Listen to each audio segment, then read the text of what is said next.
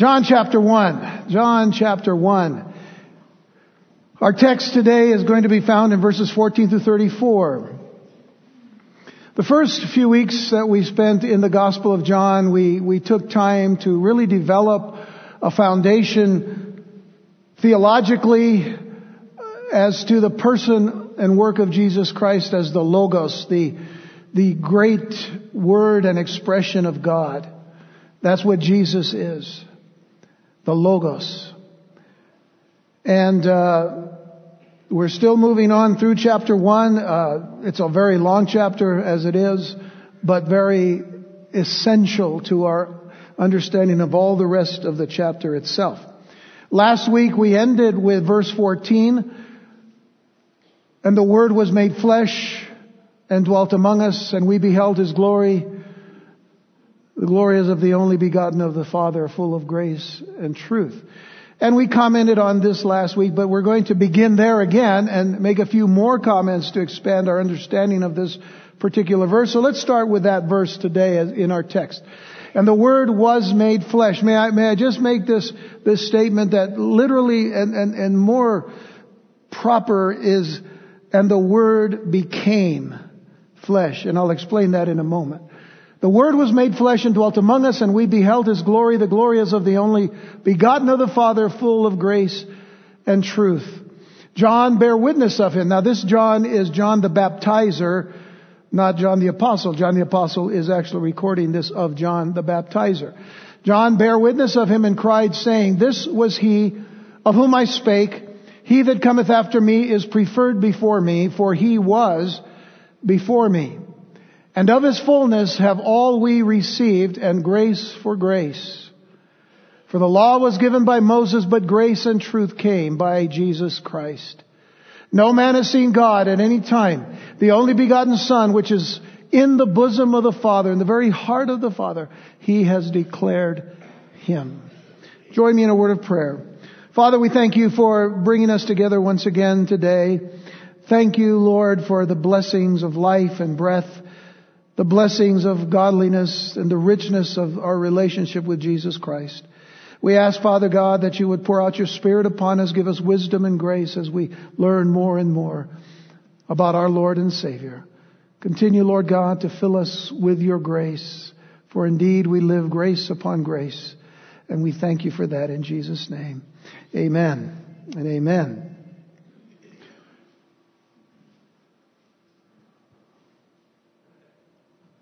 And so, the invisible one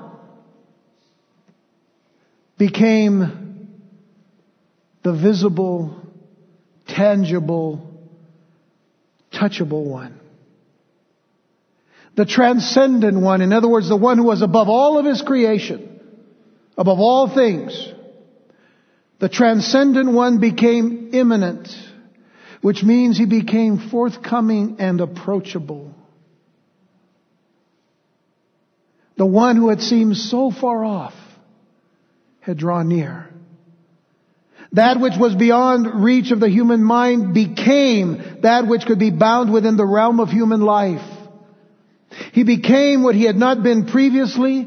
He did not cease to be God, but became man. And not only did He become man, He chose to dwell, literally tabernacle, among us. In other words, He pitched His tent among us.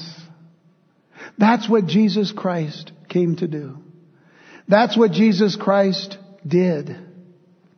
And I emphasize the word became because this more accurately describes the Logos here in verse 14. You know, as we are told in verse 3, all things were made by Him, and without Him was not anything made that was made. Well, He made, but He was never made. Yet He became. That is why it is so much more correct to understand that here at the beginning of verse 14 that it says, and the Word became flesh. Because in conjunction with verse 1, He was one with the Father from all eternity. Verse 1, of course, in the beginning was the Word, and the Word was with God, and the Word was God. He was one with the Father from all eternity, but He took upon Himself our humanity, body, soul, and spirit. The only difference is our spirits were dead. His was very much alive. And He became a man, and yet He was God and dwelt among us. All of this we have covered in the last few weeks of our initial studies in the Gospel of John. But John the Apostle was one who lived with Jesus for a time. He walked with Jesus for a time. He prayed with Jesus for a time. He saw in his holy life that glory as of the only begotten of the Father, full of grace and truth. This is how John describes it, inspired by the Holy Spirit. Glory as of the only begotten of the Father, full of grace and truth. In other words, what John was saying was, Jesus was not only like the kavod, glory of God. The kavod is the Hebrew word for glory. Some people use the word Shekinah or Shekinah, glory of God. Another Hebrew word. But biblically it is kavod. He not only was like the kavod, He was the kavod. He was the glory of God. You see, that's what we need to understand here. Jesus was the glory of God. That glory refers to the bright cloud that God used to guide Israel out of Egypt, and that rested on the tabernacle and above the mercy seat in the most high place. And John says, we beheld the glory of God dwelling among us. We beheld it. In other words, when we saw Jesus, we took hold of Him with our eyes. We could see Him. But more than that, we could touch Him. We could speak to Him and He would speak back. We could eat with Him. And even one day after His death and resurrection, He fed His disciples by the Sea of Galilee.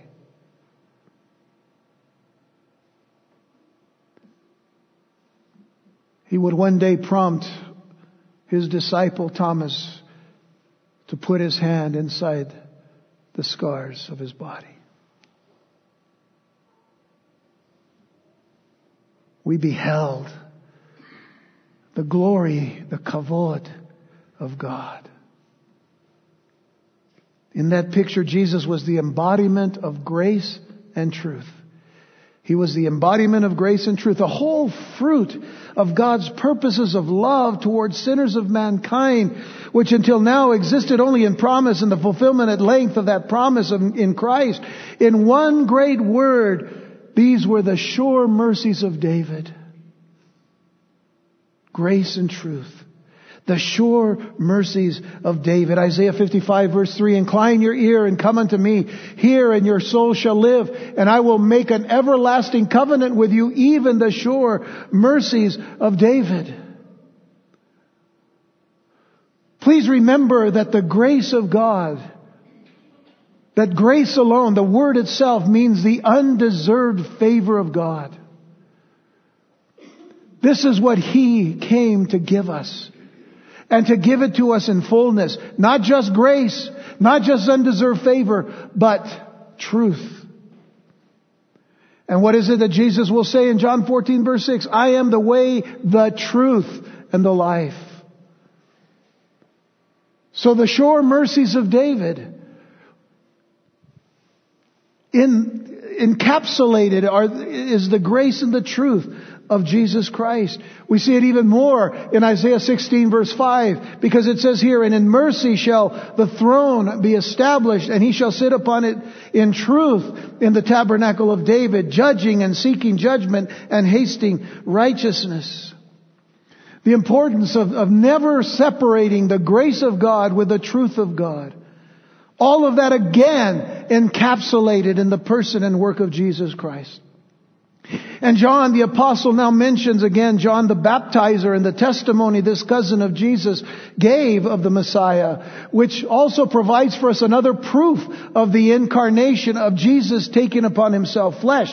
Let's go back and read some of our text here in verses 15 through 18. For it says here, John bare witness of Him. In other words, John the Baptizer bore witness of Jesus, saying, this was he of whom I spake. He that cometh after me is preferred before me, for he was before me. I want you to notice how many times John will say this little phrase, he was preferred before me, for he was before me. First here in verse 15, and then in verse 16, and of his fullness have all we received, and grace for grace. How much of Jesus Christ did you receive when you came to Christ? Think about that question. Did you not receive all of him? That's the fullness of Jesus Christ. Of his fullness have all we received, and grace for grace. I'll explain that in a moment. For the law was given by Moses, but grace and truth came by Jesus Christ. But please understand this. The law was given, it says here the law was given by Moses. That doesn't mean that Moses wrote out the law himself. If you remember, Moses received the law from God, and it was the very hand of God that wrote the laws of God on stone tablets. Signifying the necessity to see how strong the Word of God in the sense of the law was to God. His law was written in stone. But grace and truth and the understanding of the law and the fulfillment of the law came by Jesus Christ. No man has seen God at any time. And that is, of course, true. None of us could have been able to see God at any time, in the sense that if we were to see God, we'd just be totally disintegrated because of the glory of God. But John says, the only begotten Son, which is in the bosom of the Father, in the very heart of the Father, the very connection of Father and Son. The Son, the only begotten Son, has declared him. He has expressed him. If you see me, Jesus will say, you have seen the Father.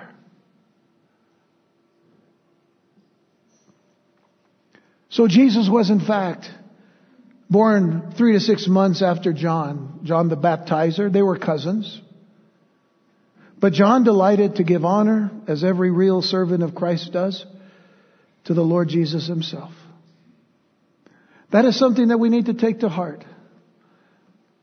Anytime we want to talk about Jesus to anyone, we want them to see Jesus. We don't want them to see us. We don't want to point to us about anything. I mean, we can give our testimony, but our testimony will always hinge around what Christ has done for us. It saddens my heart sometimes when I watch some people on TV, preachers and whatnot, that put so much attention upon themselves. And they say that they're they're pointing to Jesus. They're pointing to themselves. John never pointed to himself. He always pointed to Jesus. The apostles, when it came down to it, after the resurrection and the ascension of Jesus, when they spoke of Jesus, they pointed to Jesus, not to themselves. That's what we must do. Give honor and glory completely and totally to Jesus. John would retreat to the background so that the Lord would emerge large before the vision of the people to occupy the attention of every soul. John knew, and we'll see later, John knew that he didn't come to save anybody, but he came to point to the one who could and would save most, if not all, who would believe in him. Certainly he would save all who would believe in him. But he came so that all could see him and have that opportunity.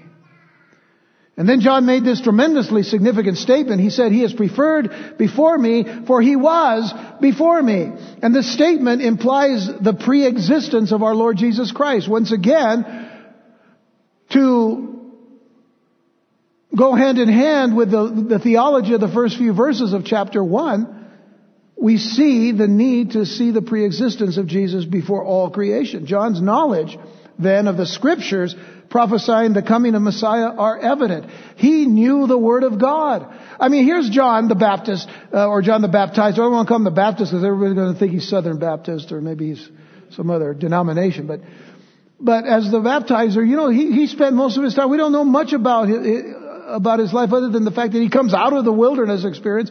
He comes out dressed just dressed totally different than everybody else. We're told, that he wore camel skin and leather, and then, he kind of Probably had a nice little odor to him, and whatnot, from those animal skins and whatnot. But he ate some funny food and whatnot, and he kind of did a lot of stuff that some of the prophets were known for.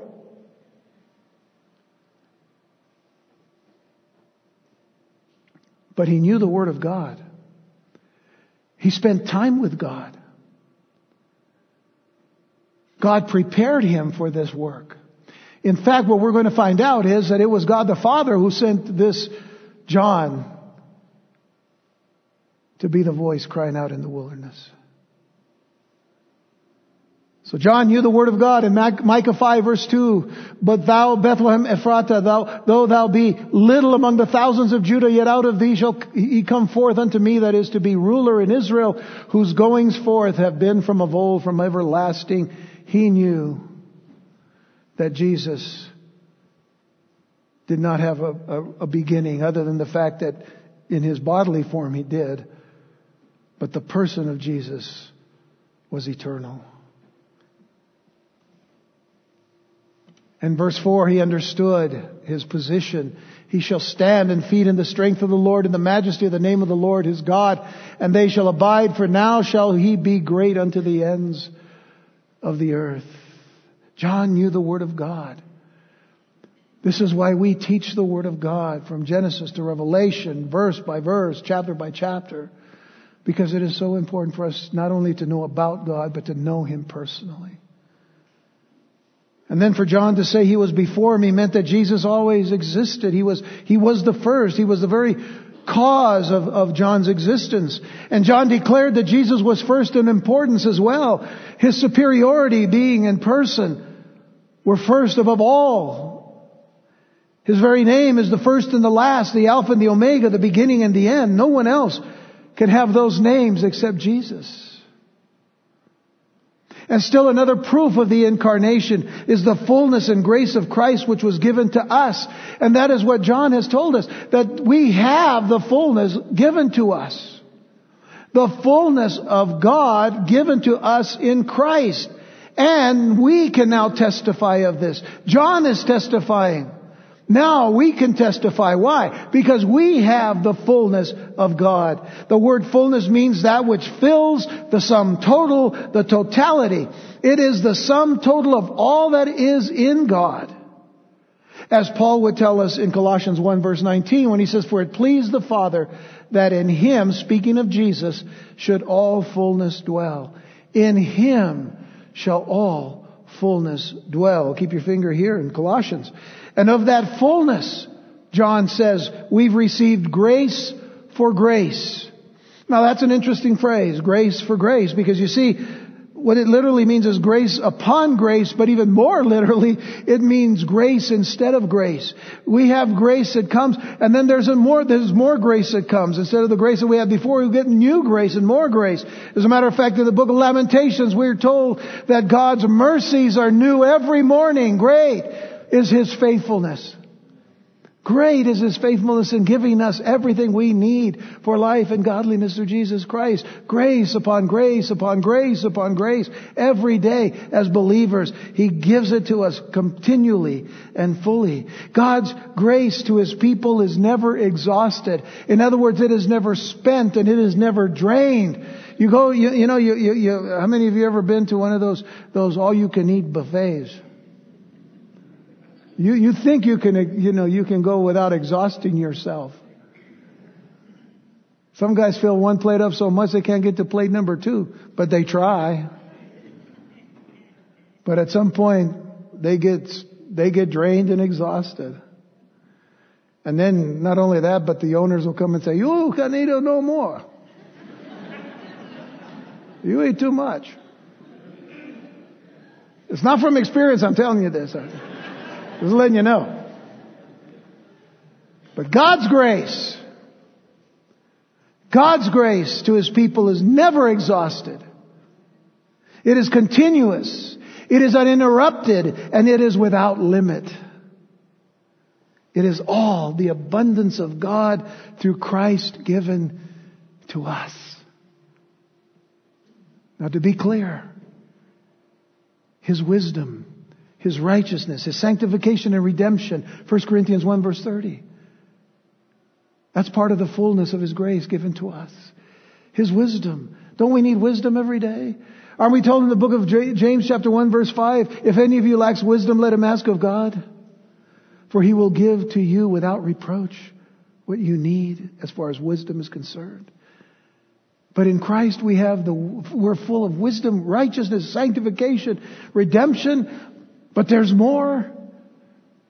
We're told that His love, joy, peace, long-suffering, gentleness, goodness, faith, meekness, and temperance, self-control, those are things given to us in the fullness of His grace. Galatians chapter 5 verses 22 and 23. But there's more. His Word, the Word of God tells us that we're complete in Him. If we received Christ, let me tell you this now, if we receive Christ, we receive the fullness of Christ. We didn't get this on a layaway plan. I'll put a little down here and I'll get a little bit here. Maybe next month we get a little bit there. But eventually, sometime I'll get the fullness. No, you have the fullness now. That's what a lot of us as believers don't understand. We have the fullness of Christ. We are complete in Him. Batteries included. The Holy Spirit. We are complete in Him. Colossians, if you're still there, go to chapter 2, verses 9 and 10. For in Him, speaking of Jesus Christ, in Him dwelleth all the fullness of the Godhead bodily. What is the Godhead? The Godhead is the Father, the Son, the Holy Spirit. The fullness of the Godhead bodily is all in Christ. Do you have Jesus in your life? You have the fullness of God. And then in verse 10 it says, and you are complete in Him, which is the head of all principality and power. You're not only complete in Him, you're complete in the one who created all things and is sovereign over all things and over all creatures and over all principalities, powers that exist. You're complete in Him. You should be rejoicing that you're complete in Jesus. Amen? All right, I've got to wake you up. I know it's tough. We lost an hour's sleep last night. But you're trying to make it up here. Don't!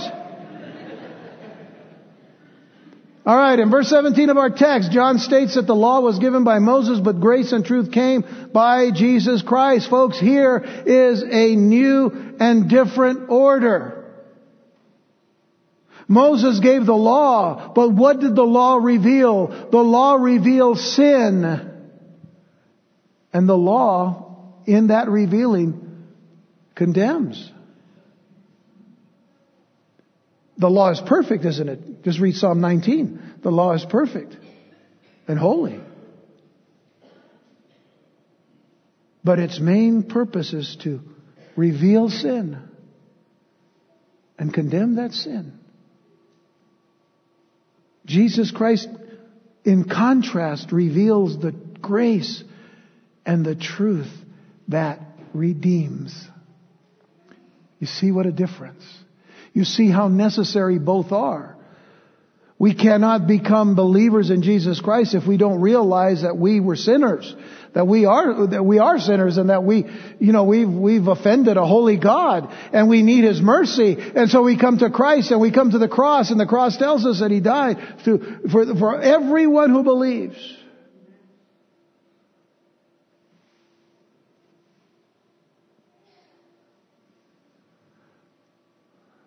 Then we realize the preciousness of grace and truth. The fullness of God, His grace and truth, does not come, and listen carefully, it doesn't come by being as good as we can be. It doesn't come by working to please God as much as we can. It doesn't come by keeping the rules and the commandments of the law. No man can keep the law to any degree of perfection. Right? No man can keep the law to any degree of perfection. Some have tried. And where they've tried in some areas, they failed in others. And then they go back to the others and they fail in others. And then they find out they can't keep the whole law. But Jesus, and by the way, understand this, Jesus did not come to destroy the law, but to fulfill it. And then He explained the law in such a way that we can, through Christ, fulfill the whole law, because Jesus said, the first and great commandment is what? You shall love the Lord your God with all your heart, soul, mind, and strength. And He said the second is like it. What is it? Love your neighbor as yourself. In these two commandments hang the whole of the law and the prophets. And therefore, if Jesus fulfilled the whole law in His coming and in His sacrifice and in His death and in His resurrection, then we can trust Christ, who completes us to live by grace, but never to offend the law. Does that not encourage your heart? Okay, we're still sleepy. All right. And so grace is what? Oh, well, let's go for God so loved the world, John 3:16. God so loved the world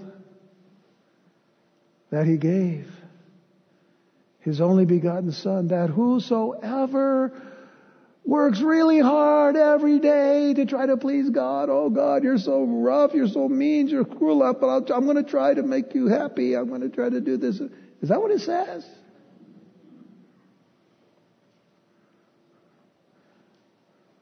God so loved the world that He gave His only begotten Son, that whosoever takes a nice little lady across the street, and crosses the street so she doesn't get run over by a greyhound.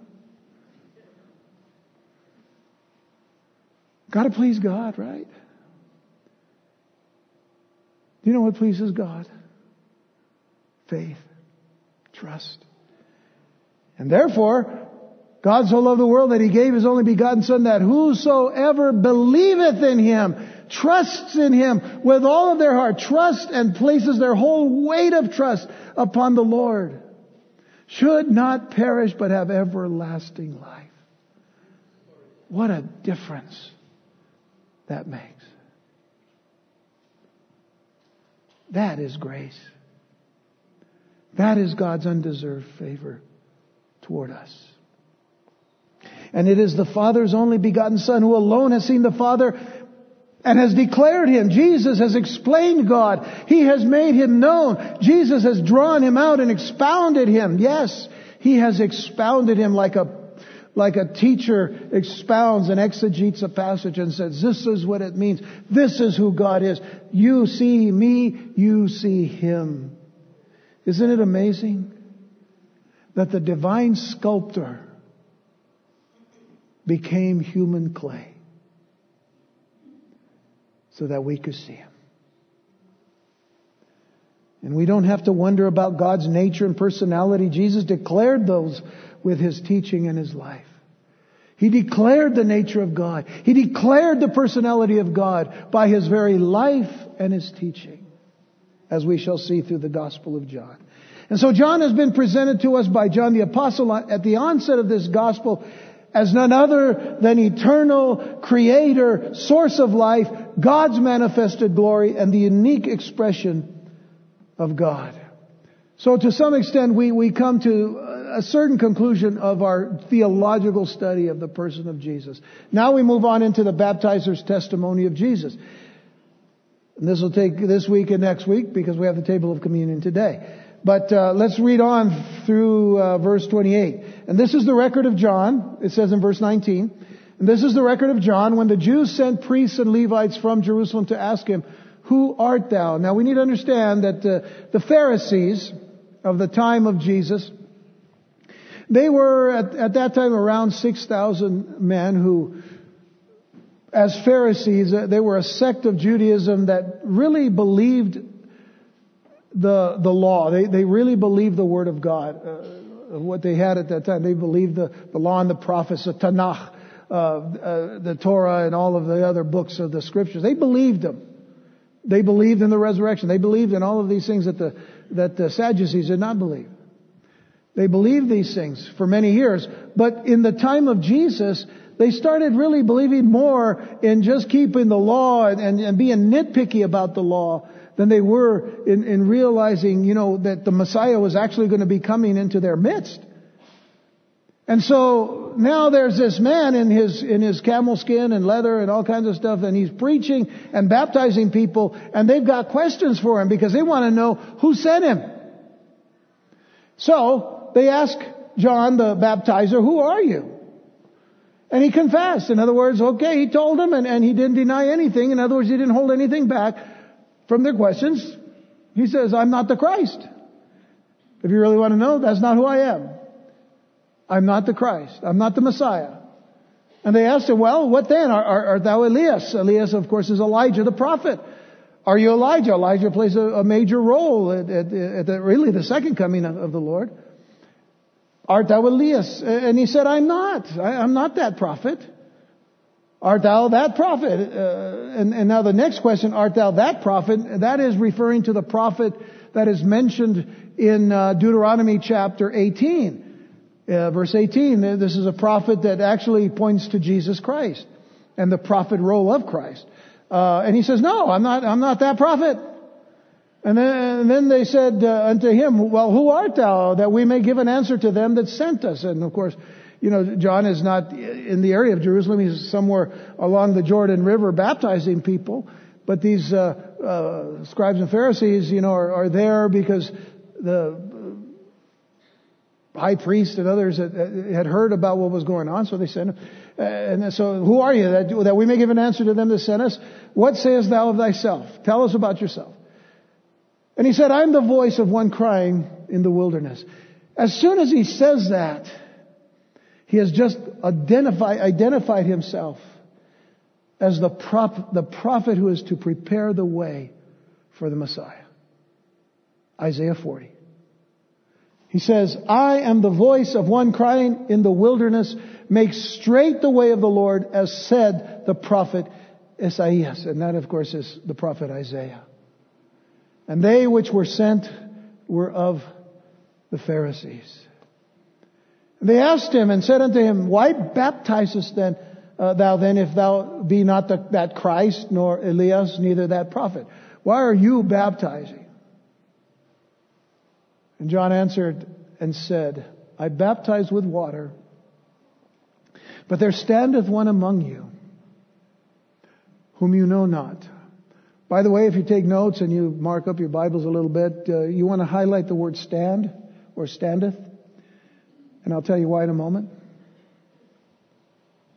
"But there standeth one among you, whom you know not.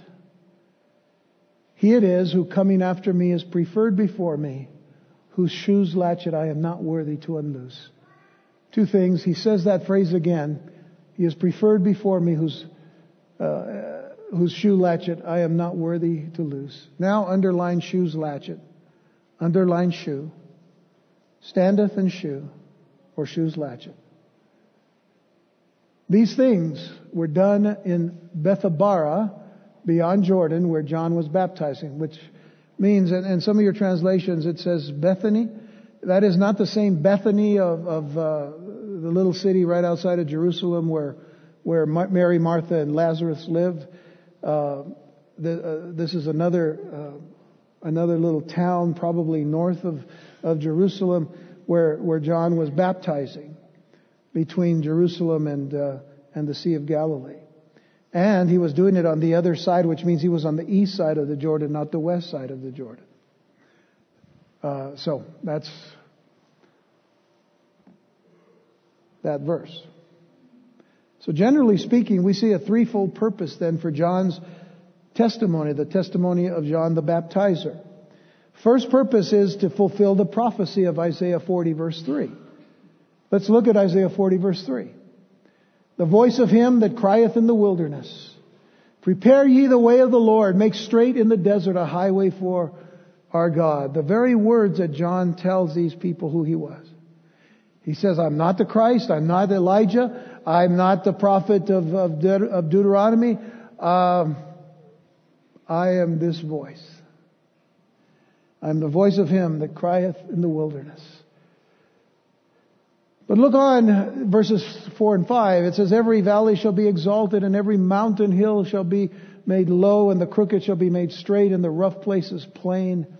And the glory of the Lord shall be revealed, and all flesh shall see it together, for the mouth of the Lord has spoken it. And I've included this particular verse because I want you to see the context in which we have already seen that Jesus has been described as the glory of the only begotten of the Father, full of grace and truth, in the prophecy of Isaiah. That's the first purpose. It was to fulfill the prophecy of Isaiah 40. The second purpose of John's testimony was to call people to repentance. We see that in all the Gospels.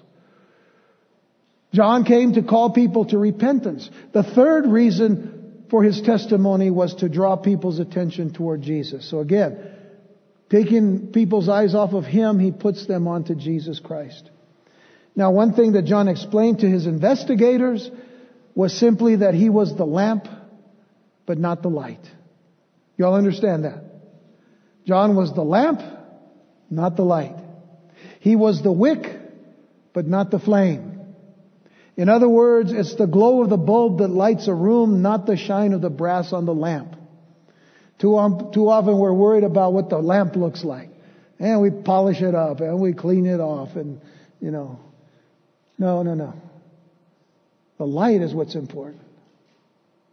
Jesus was the light. And John did not want to talk about himself. Again, the lamp is only there to allow the light to shine. John didn't want to talk about himself. Yes, he had an Elijah-type ministry. Yes, he may have looked and dressed like Elijah. But he sought to turn people back to God as Elijah did in his day. And even Malachi predicted that Elijah would return before Messiah's coming. Look at Malachi 4 verse 5. Behold, I will send you Elijah the prophet before the coming of the great and dreadful day of the Lord. The only problem here is that Elijah will be involved in the coming of the Lord, but that is the coming of the dreadful day of the Lord. This isn't the dreadful day of the Lord, is it? This is the day of Jesus Christ coming. And so an Elijah-like prophet is, being used by God to point to Jesus Christ. Elijah will come. I mean, let's face it. Jesus already met with Moses and Elijah on the Mount of Transfiguration, didn't he? And what we read in the book of Revelation, when it talks about the two witnesses, one is considered to be Elijah, and that, in the days of the tribulation period. So that will certainly fulfill this particular prophecy. And those who inquired, they inquired if John was the prophet of Deuteronomy 18. Again, it actually points to Messiah. So John emphatically stated that he was neither. And what John did declare was that he was the voice, not the word. He was the voice. Better than any person on that show, The Voice. He was the voice, but not the word, like the difference between the singer's voice and the song lyrics. But why did he have to make straight the way? What does that mean for this particular prophet? Because John the Baptist, or the baptizer, was a prophet. In fact, Jesus will tell us that he was the greatest prophet. Well, the imagery was taken from the days of Isaiah 700 years earlier, when there was no paved roads. There were no paved roads, only tracks across fields. And if the king were to travel, the road needed to be smoothed out so that the royal chariot might not find the traveling unduly rough nor swamped in the mire. So John was paving the path of Messiah. He was there to pave the road. And then John used this word, wilderness. It comes actually from Isaiah 40. A voice crying out in the wilderness. But the wilderness is used by John as a metaphor to describe Israel's spiritual condition at that time. The spiritual condition of the people at the time of Jesus coming. At the time of John the Baptist. Yes, there were Pharisees who at one time, almost 200 years before this, were very strict in the Word of God, but they truly believed in God. Now they were so caught up with keeping the law, straining at the gnat, as it were, not letting even a bug get in between their teeth, because then they make things unclean, if they, it was just crazy. And they couldn't see the forest for the trees. And they couldn't really see Jesus, the Messiah. So at that time, here was a nation, Israel wasn't really Israel in a sense, because the Roman Empire was in control. And they were allowed to have their religion, but it was all under control. Even the high priest, as Rich Freeman had told us, were under the control of the Roman Empire and chosen by the Romans. So as a nation, spiritually, they were barren, they were dry, and they were desolate, empty. And so this highway of God was to be prepared. The highway of heaven, in essence, is paved over prepared hearts. John came to prepare those hearts. How did he do it? Well, the first thing is preaching, just like Jesus did at one time. They both preached repentance. They both said, repent, for the kingdom of God is at hand. Turn away from your sins. Come back to God. When repentance begins to take place in a person's life and heart, it has softened now the heart. And that's the second step, the softening of the heart. The children of Israel were very hard. No matter what they would say, oh, we're not under the Romans. They were under the Romans. They were in subjection to Rome. And even though Rome allowed them their opportunity to worship, they didn't worship the way they really wanted to.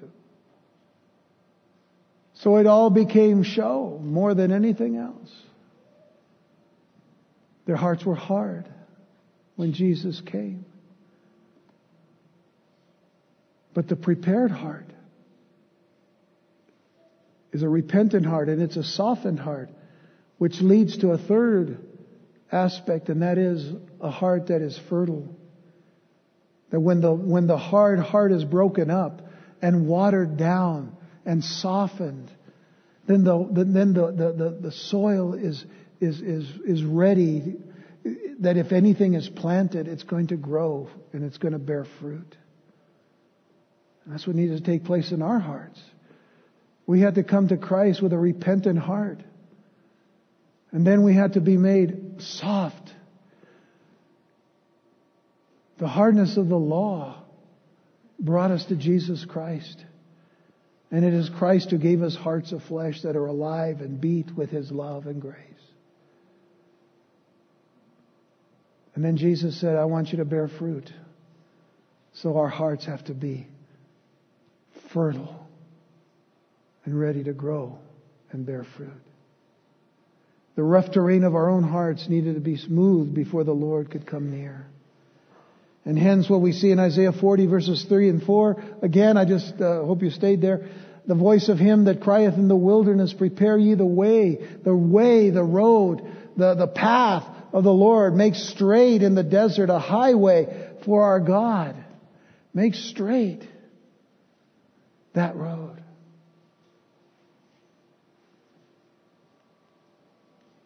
Every valley shall be exalted. Every mountain and hill shall be made low. You know, the valleys are down here, the mountains are up here, and when you traveled in those days, you were going up and down. Listen, we've watched people make roads, and they have to, we have to take a lot of detours around El Paso, but when they make roads, they got to flatten everything out. And then once they flatten everything out, then they have to soften, they soften the ground itself. And there's a lot of dirt that goes into it, but there's a lot of water that goes into it as well. But eventually then they start putting down the surface to make it smooth. And what used to be, hills and mountains and valleys now, there's a straight path, and it's as safe as it can be. The rough places plain. Plain, not like vanilla, plain like smooth. Now let me ask you this question, because a lot of times we say, well, I've come to Jesus, but why am I going through so much? See, you have the fullness of Christ with you. So that whatever struggle you go through in life, whatever problem or situation or affliction that you have to deal with, remember this. He has given you a new heart. You got a new heart. The struggles are there, but you know what? He's with you too. He said, I'm going to be with you. I'll take you through the struggle. The road, if you'll stay with me, is going to be smooth. This is where faith comes in. This is where trust comes in. This is where we trust Him. He said, I'll never leave you nor forsake you. Do we really believe that? I hope you do. I'll never leave you. Lord, I'm going through struggles. I'm right here. Are you trusting me?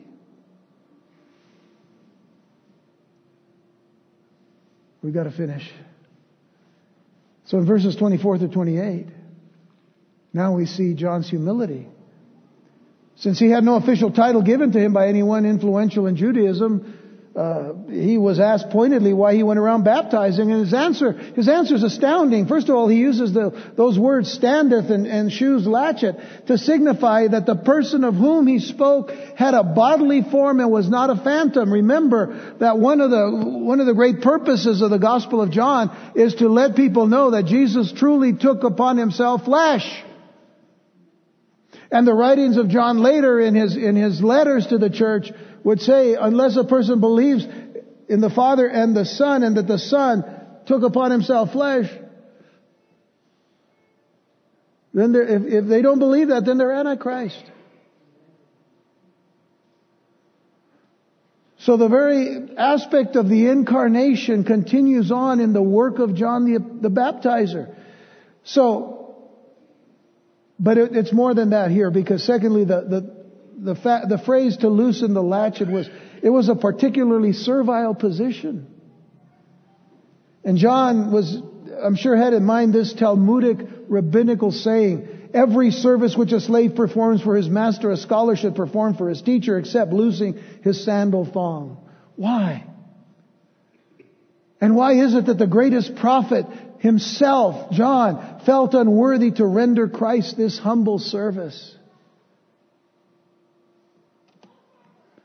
The greatest prophet said, I'm not even worthy to unlatch his sandal thong. But you know, there's some people today, unconverted sinners, that often presume to serve Christ according to their own will, and they fully expect to have their service honored and rewarded.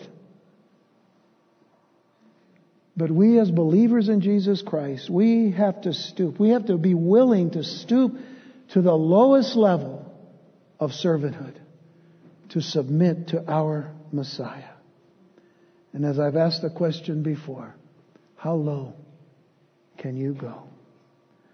If you want to go low, you have to compete with John the Baptizer.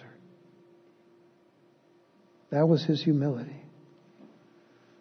Let's close out reading verses 29 through 34. The next day John seeth Jesus coming unto him. Now, I want to tell you, I want to say this in a nice voice, but I truly picture John screaming loud these words.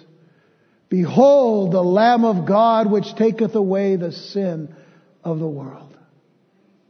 I believe John shouted these words out when he saw Jesus. This is he of whom I said, after me cometh a man which is preferred before me, for he was before me. This is the third time that this is mentioned in this chapter. Is that important? Is it important? Wake up, it's 12:25. All right. I know it's that hour. And I knew him not, but that he should be made manifest to Israel. Therefore I am come baptizing with water. I knew him not. I mean, here's a guy who, you know, they're related, but they haven't seen each other. Certainly Jesus knew who John was, but John needed the Spirit of God to show him that this was Messiah. And John bare record saying, I saw the Spirit descending from heaven like a dove, and it abode upon him. And I knew him not. And we're going to come back to some of these verses the next time. And I knew him not, but he that sent me to baptize with water, the same said unto me, upon whom thou shalt see the Spirit descending and remaining on him, the same is he which baptizes with the Holy Ghost. referring, of course, to the baptism of Jesus. And I saw and bear record that this is the Son of God. Again, we'll come back to exposit this a little bit more next time. But the message of the entirety, as we come to the table of communion now, the message of the entirety of the Scriptures can be summed up in this title, the Lamb of God. I want to say that again. The message of the entirety of the Scriptures can be summed up in this title, the Lamb of God. I want to bring to your remembrance a question that was asked in the book of Genesis. Genesis chapter 22, to be more precise. Genesis 22, verse 7. A question asked by Isaac, the son of Abraham, when Abraham had taken his son Isaac up to Mount Moriah in obedience to the Lord, who said, "Take your son up there and sacrifice him unto me." Isaac, a type of Jesus Christ, asked this question. Isaac spake unto Abraham his father and said, "My father." And he said, "Here am I, my son." And he said, "Behold, the fire and the wood, but where is the lamb? Where is the lamb for the burnt offering? Where is the lamb?" That's the question. The answer is in all four Gospels, but is especially significant in this passage. Behold, the Lamb of God. Here He is. This is what John is saying. Here is the Lamb of God. Pointing to Jesus Christ. Here is the Lamb. That answers that question in Genesis 22. Whatever other offices belong to Jesus, He's the first, foremost, the Lamb of God. He is first and foremost the Lamb for us. If He's not the Lamb of God, we're in trouble. We don't forget that He's certainly the Lion of the tribe of Judah. We could even say that Jesus is the Star of David, if you will. The true vine, the wonderful Counselor, the Almighty God, the everlasting Father, the Prince of Peace. But for us, He will always be the Lamb of God who takes away the sin of the world, because this Lamb was placed on the altar of the cross in sacrifice on our behalf and in our place. He will always be for us the Lamb of God. And when we come to this table of communion today, as we will here in just a moment, what will we consider of Jesus when we hold the bread and the cup? Is He not the Lamb of God who taketh away the sin of the world? What have you not laid down before the Lord up to this point? What will you lay down before you leave here today? Will you lay down your lives